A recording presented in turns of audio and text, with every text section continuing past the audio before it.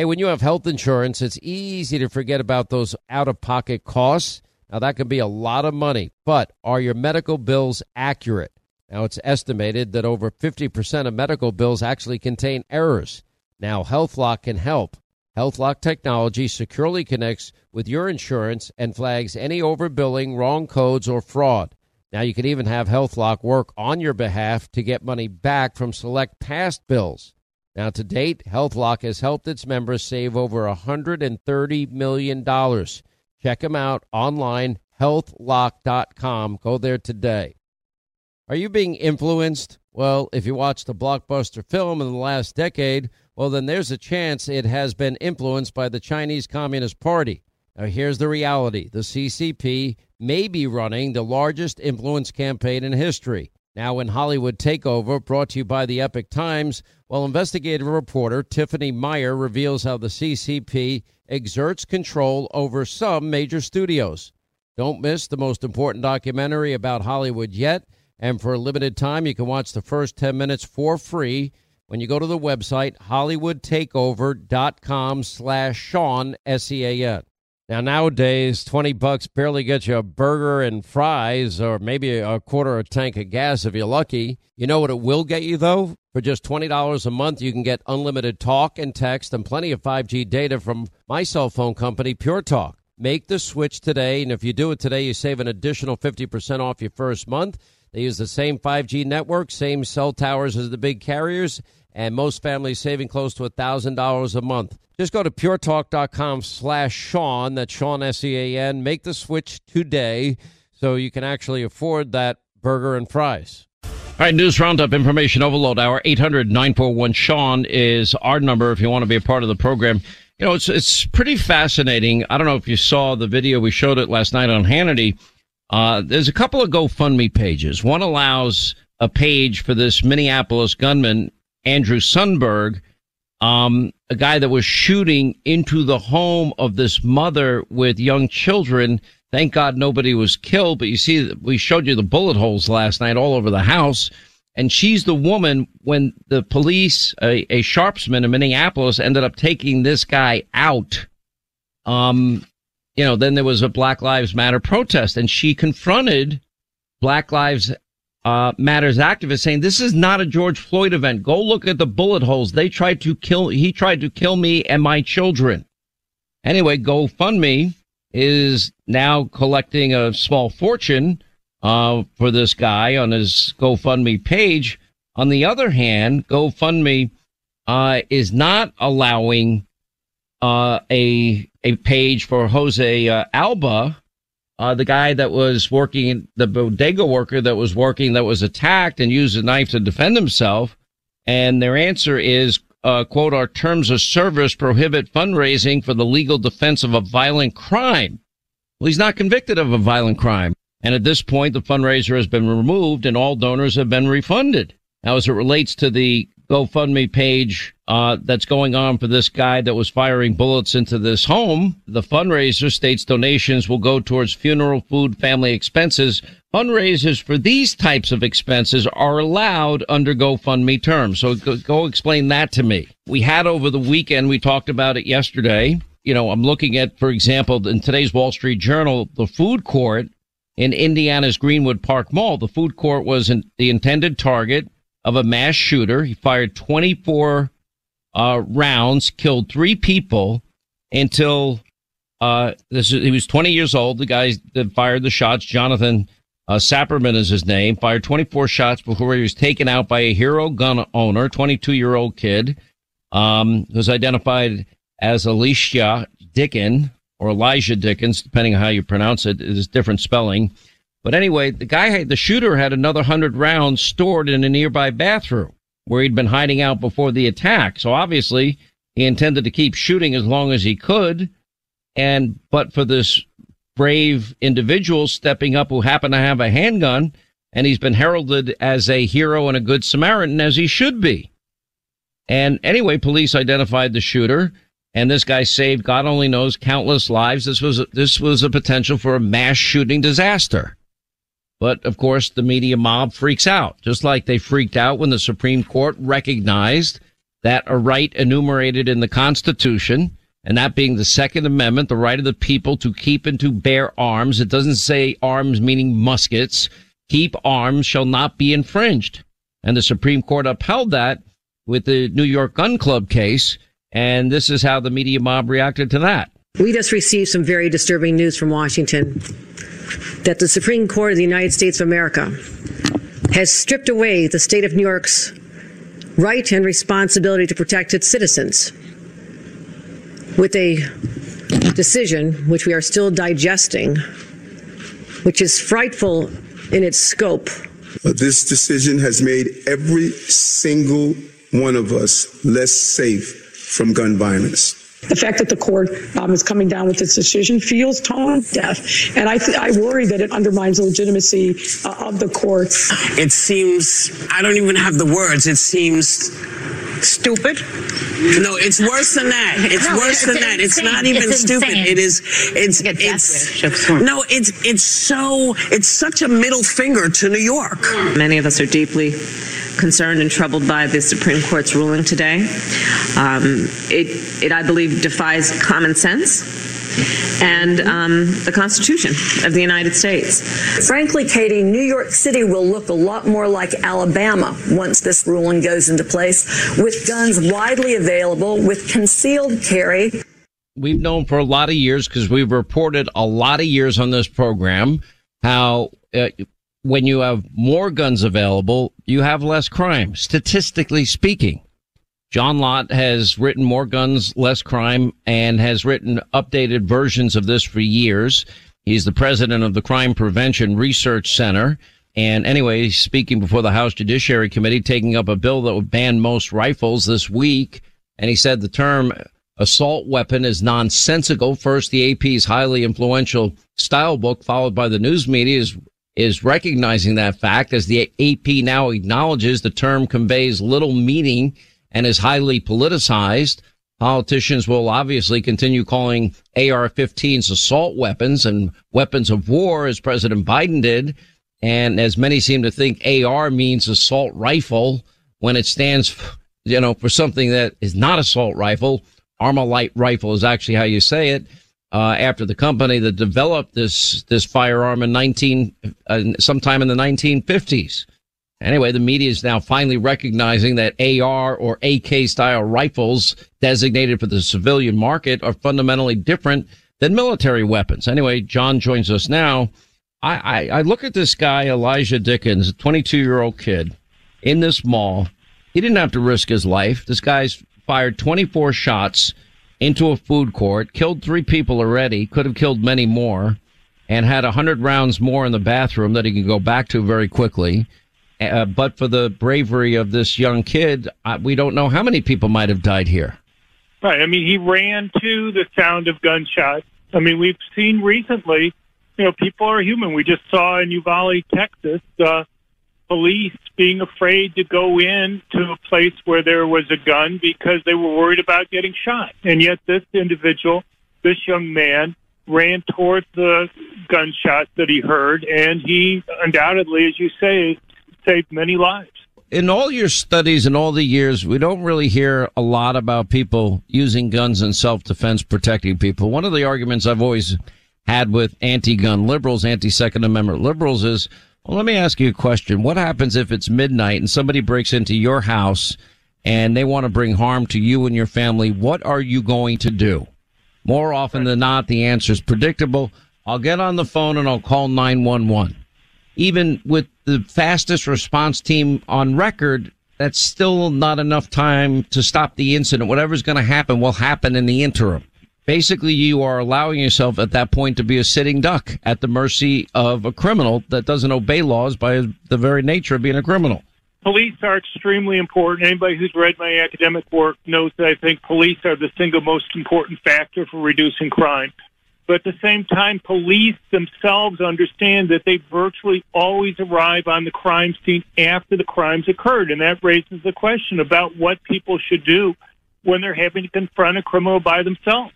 And telling people to behave passively is not very good advice. By far the safest course of action, and this is particularly true for people who are relatively weaker physically, women and the elderly, because you're almost talking about young males doing the violent crimes. And when a man is attacking a woman or an elderly person, there's a lot larger strength difference that exists there than when you're talking about a man attacking another man. I would argue it's the most vulnerable people in our society who benefit the most from having the option to be able to go and protect themselves.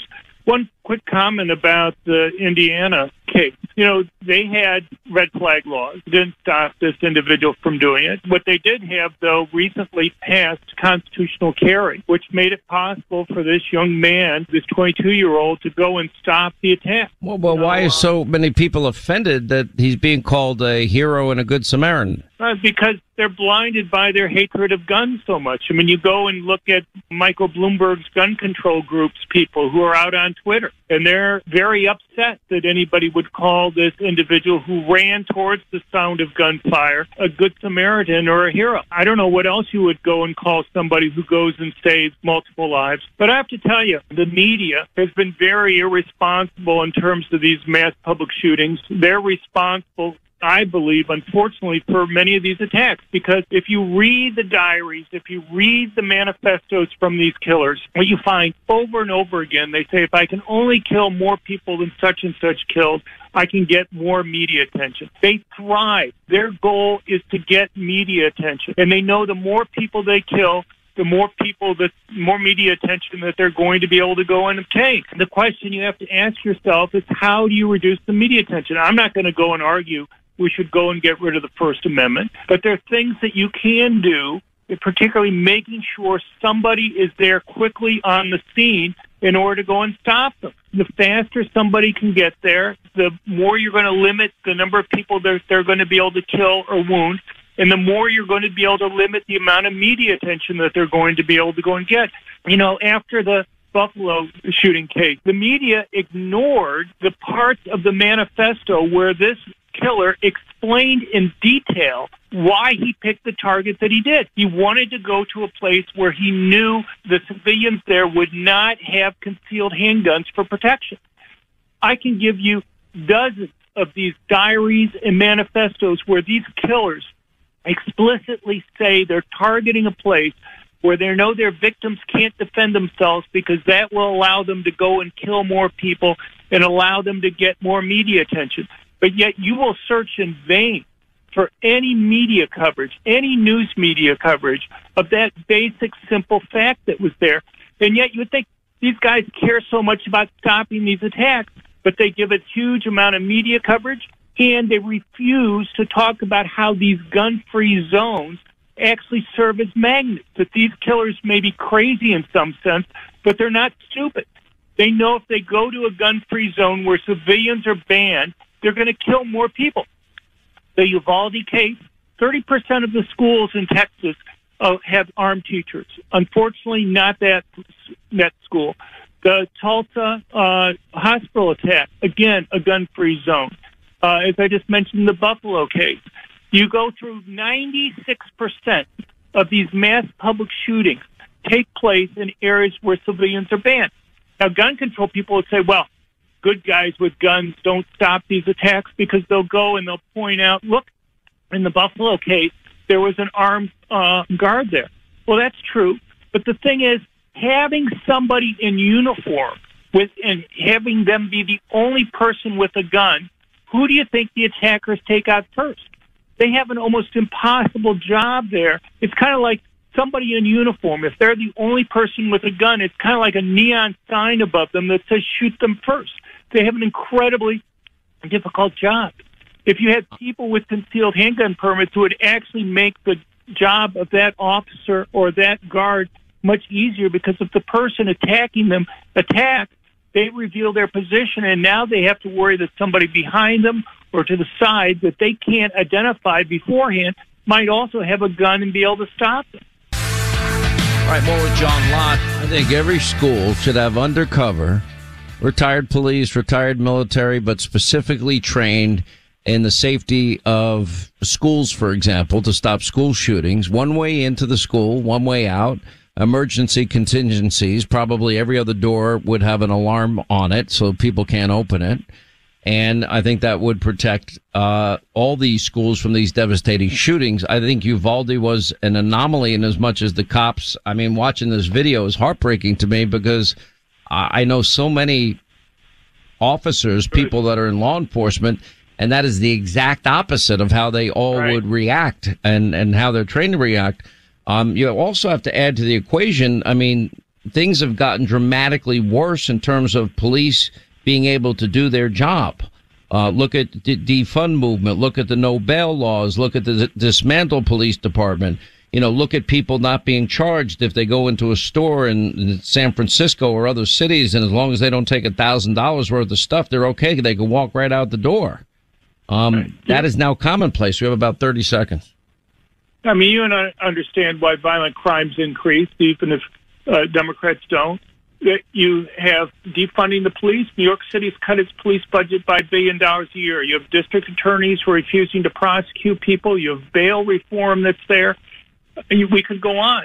But, you know, Biden wants to make it solely about guns. You know, less than 8% of violent crime involves guns. The way you reduce violent crime with guns is the same way you reduce all violent crime, the other 92+%, and that is you make it risky for criminals to go and commit crime. When they know there's a risk, when they know there's going to be consequences, when they know there's going to be pushback, I think the odds of them taking that chance are greatly reduced, and the odds of them being successful hopefully shift to the safety and security of innocent people that are trapped during these moments. Anyway, John Lott, appreciate it as always, president of the Crime Prevention Research Center. Thank you for giving us facts the mob and the media will never give us, or politicians will never give us.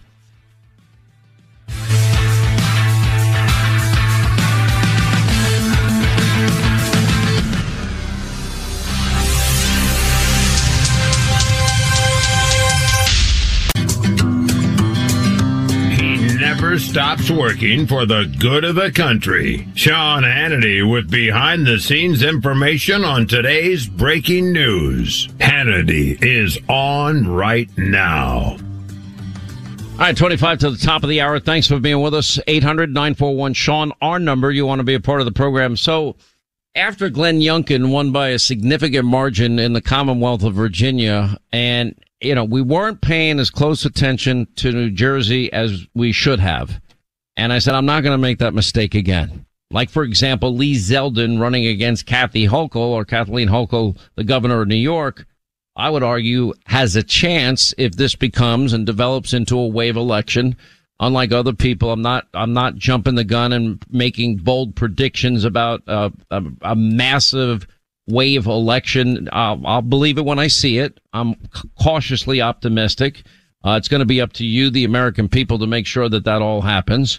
But I decided that I'm not going to ignore races just because the odds are usually low in a general election. For example, Maryland has had a rhino governor by the name of Larry Hogan, who's trying to get another rhino apparently into office.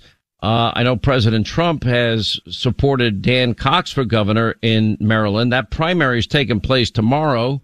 Dave Bossie knows a lot about the race. We brought him on for a couple of minutes to give us an update on what's going on. I'm sorry, that primary is today, and to get some updates as to what's happening in this race and why that you think this is a winnable race. Hey, Sean, thanks for having me back. Look, you're exactly right. Just like New Jersey, Maryland is on the cusp. And once again, Republicans can keep their seat. Larry Hogan has been the only thing between the radical leftists in Annapolis and the citizens of Maryland. He's the only thing that's standing in the way of higher taxes and bigger bureaucracies in the state. But today is a day where Marylanders, Republicans in their primary, can elect Dan Cox, who is the conservative in the race. He's in the State House right now, and he's going up against Larry Hogan's Kelly Schultz endorsed as his endorsed candidate. And it's just been it's really a grudge match, what it's boiling down to between President Trump and Larry Hogan.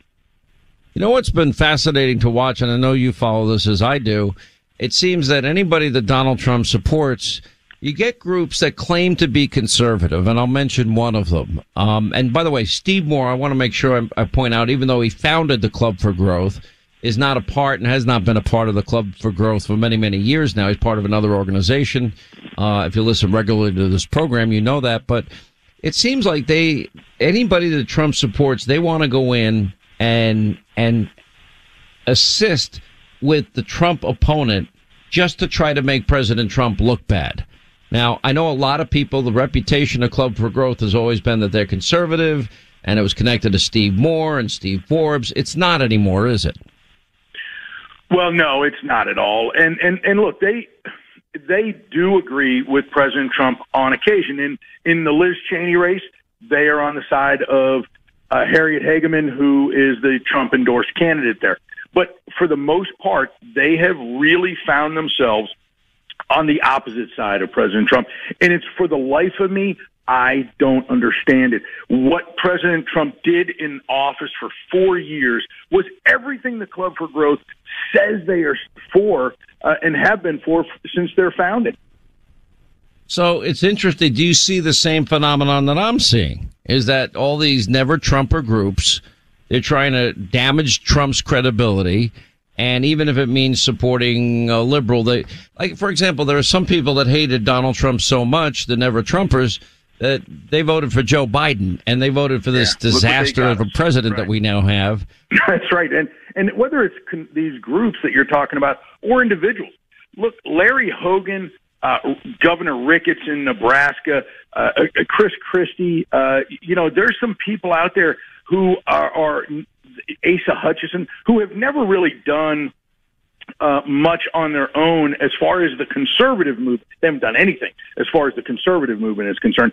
But they come out against President Trump because they have to find a lane for themselves for their own futures. They have nowhere to go except to try to be against Trump. And it's to be honest with you, it's not a good game plan. Oh, it's not a good game plan. All right, so that's taking place today. What were the polls showing going into today? So Dan Cox has been leading in pretty much every poll that I have seen by 3 to 5 points. And I think he's going to hold. We see low turnout across Maryland today, which I think in everything we've seen in prior states really shows that Trump-motivated voters are going to be the ones turning out in bigger numbers, and that's going to help people like Dan Cox and Trump-endorsed candidates down ballot. All right, Dave Bossie, we'll be watching. We'll report tonight on Hannity as the election results come in. We appreciate you being with us. Thanks for the update, my friend. Thanks, Sean. 800-941-SEAN if you want to be a part of the program. To our busy phones we go. Marshall is in the incredibly beautiful state of Montana. It's been many a day, Marshall. I'm sitting here, my New York studio, I'm thinking, what the hell am I doing here? I could be out in the wilderness looking at God's majesty in Montana, and I'm thinking, I think you're a lot smarter than I am. Well, I was brought here from North Carolina 21 years ago, so I didn't really have much of a say, but I love that happened. Been all around Montana. The Bitterroot Valley is by far the most gorgeous part of Montana. I mean, Glacier's pretty too, but Montana is wonderful. Except this time of year, 100-degree weather. I'm used to 40s and 50s. Right. Well, I mean, that's a little colder for me. I have a little bit more problem with the cold than maybe you do. The cold part doesn't appeal to me. Yellowstone appeals to me. I'm kind of look at that life and I'm like a little envious in the back of my mind, or I look at people that live off the grid in Alaska and I think, could I ever do that? I'm not really sure if I'm courageous enough to do it. Yeah, there's actually quite a bit of people that I know personally who are building their own off the grid kind of little homesteads. It's pretty cool stuff. I don't know if I could do it, but it's pretty cool. That's for sure. Definitely rugged individualism, as defined. What's on your mind today? So first thing, thank you to your call screener. She's awesome. Kind of just wanted to call, and you don't need any words of encouragement from me. You're a tough guy. But, it rubs me a little bit the wrong way when people go out and they say that conservatives and people with, loud voices like yourself go out there and try and stir up violence when really all the large message is, just let me live my life, man. Like, government, get out of here. Like, that's the whole premise of America. I don't need someone in D.C. telling me how I need to live my life. I'll refer to my local authorities. That's fine. but I don't need someone out there telling me that I shouldn't have this type of gun, or I need to pay for this person's health care, or no. That's not why I'm out here. That's not why I'm an American. I don't need to take care of everyone else. I'm here to take care of me and my family. And so it kind of rubs me the wrong way when you have people out there saying that, just simply stating that, that us as conservatives were really focused on life, liberty, and happiness, but somehow we're spreading violence and enabling people to go out and do very heinous things. I mean, you have radicals on the left. We've seen now, 50 pro-life crisis pregnancy centers vandalized, churches vandalized after the Roe v. Wade decision. You see, for example, Black Lives Matter and Antifa. We saw what happened in the summer of 2020. Democrats were either quiet, the majority of them were quiet, said nothing. Or they just lied to us and said, oh, these are mostly peaceful. They weren't. Or they were activists like Kamala Harris and saying they shouldn't stop, they won't stop, beware, take note, and then, promoting bail funds for people that were involved in the rioting. It's amazing the double standard, but you're referring to Republicans always being called racist, sexist, misogynist, homophobic, xenophobic, Islamophobic, wanting dirty air and water, blah, blah, blah. It goes with the territory, but that narrative, it's sort of like the boy who cried wolf. It just doesn't have any impact anymore because it's number one based on a lie, and number two, they've overused it. They have nothing to run on. The only thing they've got is, Republicans are going to outlaw all abortion. That's a false narrative. Republicans want everybody to have a gun. No, they believe in the Second Amendment. Republicans support January 6th. No, I condemn January 6th in real time. We have to protect elected officials at our institutions. Absolutely. I even turned to my wife on January 6th and I said, man, I've never felt so disappointed in the people that I support. Even if they didn't fully have anything to do with it, I've never felt so disappointed because that was just horrendous. But then you can't just. Well, did anybody on the left, were they disappointed in the summer of 2020 rioting? Where was the committee investigating that? We lost dozens of Americans, thousands of cops injured, billions in property damage. Where's that investigation? Probably about as close to their support to conservatives as it can. That's where it's hidden. I just wanted to call in and say thank you for having such a loud voice. I thank God for your opinions, your mind, and your voice. Well, I can't do it without you, man. But it's all of us. You got to remember this. It's just not me. I'm only one vote. It's all of us. All hands on deck, and that's it. This is now a very pivotal moment for the country.